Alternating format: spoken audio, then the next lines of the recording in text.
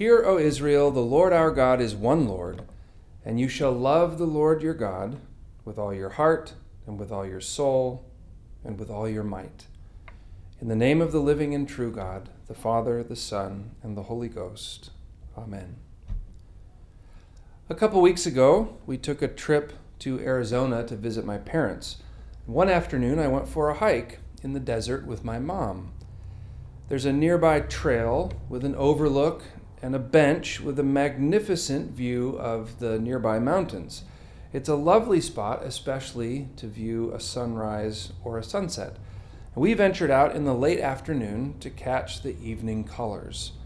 And as the sun began to set, we did what nature lovers have done from the beginning of time. We pulled out our iPhones, of course, to take pictures. I had the brilliant idea of getting a time lapse of the sunset without a tripod. So I went to work trying to balance my phone on various rocks and sticks and even in the elbow of a nearby cactus. In the end, I was able to capture absolutely nothing. I chipped my screen protector and missed half the sunset. My mom, turns out, was also getting creative. Taking a break from my own misadventures, I looked over to find her panning her phone from left to right. "What you doing?" I asked, taking a video. "No," she replied, "I'm taking a panorama." Now, if you've ever taken a panorama on an iPhone, you know that what you have to do is hold the phone vertically, up and down, and then you follow the little arrow and you move your phone from left to right. So here's my mom holding her phone horizontally with the arrow pointing up to the sky and then panning her phone from left to right. "You're holding your phone the wrong way, you goof," I said to her, at which point we both had a good laugh. "I've never taken a panorama before," she says, followed by, "Please don't tell anyone about this." "Don't worry, I won't," I assured her. Of course, I knew in that moment that I would definitely be using this as a sermon illustration. The application is a bit of a stretch, but here goes. So, generally speaking, in order for things to work properly, there is an order of events that needs to be followed. That order, that sequence, it matters. If you want to drive a car, first you have to put the key into the ignition. If you want to play pickleball, for instance, first you need a paddle. And if you want to take a panoramic picture on your iPhone, you first need to hold the phone the right way. So it is with the spiritual life. There is an order, a sequence, a priority to how we live and what we do as Christians. And in order for the spiritual life to bear fruit, that order and that sequence, it matters. In today's gospel, our Lord teaches us the very first and greatest and most important of all the commandments. This is the one thing that takes precedence over all others in the Christian life. And that one thing is not love.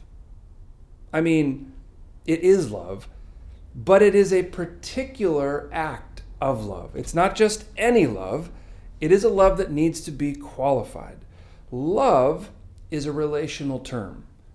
Love has no real meaning or purpose apart from the object toward which it is directed, apart from that thing which is loved, apart from the beloved. Jesus teaches that the first and the greatest commandment, the most important act that we are called to, above all else, is to love God. The first and greatest commandment is not to love our neighbor or even our spouses, parents, children, grandchildren. It is to love God. This is the first action, love of God. The importance of this priority cannot be overstated.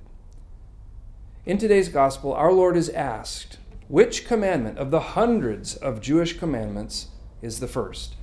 And in his response, he quotes Moses from the Torah, a sacred command that to this day remains a central part of Jewish life and prayer called the Shema. The first is, "Hear, O Israel, the Lord our God, the Lord is one."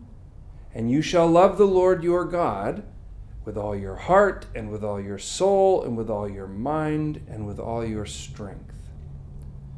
Notice that the first part of this commandment, this is a whole nother sermon, but notice that the first part is the confession that God is one. In fact, if you look up the Greek word here translated as one, you'll find that what it actually means is one. That's all that it means. Christians, like our Jewish forebears, are monotheists. We are not polytheists. Christians believe in one God, not three gods. If you want to know more about the Holy Trinity, go ahead and ask Father Chris about it. Actually, you could read the Athanasian Creed in the prayer book on page 864. That'll get your head spinning. After proclaiming the oneness of Almighty God, we are then commanded to love Him. Who? The one living and true God, with all our heart, soul, mind, and strength, with our whole being, with all that we have and all that we are. This is the first and greatest commandment. It's the first in the order of events. This is the priority in all things. To fulfill this first commandment is to place our entire focus on God, to make God the center and the source, the means and the ends of all that we think and say and do. If someone were to ask, why did you do that? Our answer should always be, for the love of God. Jesus is asked, which commandment is the first? He answers the question, but goes on to voluntarily throw in the second most important commandment. The second is like the first. It's definitely connected to the first. They go together for sure. We might even say that they're inextricably linked. But the second is still the second. It is not the first. And this is a simple but crucial point. Quoting Leviticus chapter 19, Jesus teaches that the second greatest commandment is that we should love our neighbor as ourselves. Let's be honest. There are plenty of things not to love about our neighbors. Come to think of it, there's probably a few things not to love about ourselves. Let's face it, humanity in general does not cease to disappoint. God knows this better than anyone. He created us, literally, for heaven's sake. He knows full well our potential for goodness and righteousness and love because He is the one who instilled it in us. As such, He also knows how far we have fallen. And yet, the unbelievable truth is that in spite of this, our brokenness and rebellion and sin, with eyes wide open, God never stops loving us. When we repent of our sin, He's always quick to forgive. He does not hold grudges. There is not a point at which God says, you know what, I'm sick of always having to forgive you, and for the same stuff, one more time you're done. I'm not loving you anymore. This is not what God says, or what God does, or who God is. Remember, this is the same God in whose image we are created. Each of us is created with this very same ability and potential to love unconditionally and to forgive from the heart. The second commandment is connected to the first in this way. Only in loving God first are we able to see Him in others, and by His grace to love them accordingly. If and as we are able to recognize others as made in the image of God, then we're freed to love them, just as we love God Himself. St. Cyril of Alexandria writes, "To love God with the whole heart is the cause of every good." The second commandment includes the righteous acts we do toward other people. The first commandment prepares the way for the second, and in turn is established by the second. For the person who is grounded in the love of God clearly also loves his neighbor in all things. The kind of person who fulfills these two commandments experiences all the commandments. Love comes from God, who is love. Therefore, the source of all our earthly relationships is rooted in our relationship with God. Love starts vertically, and then it spreads horizontally. If we disconnect ourselves from the source, from the love of God, then we short-circuit our ability to love our neighbor. And conversely, as we experience this love of God in ourselves and for ourselves, we become freed and empowered to see others with the same lens that God sees us, and to love them with the same love that God loves us.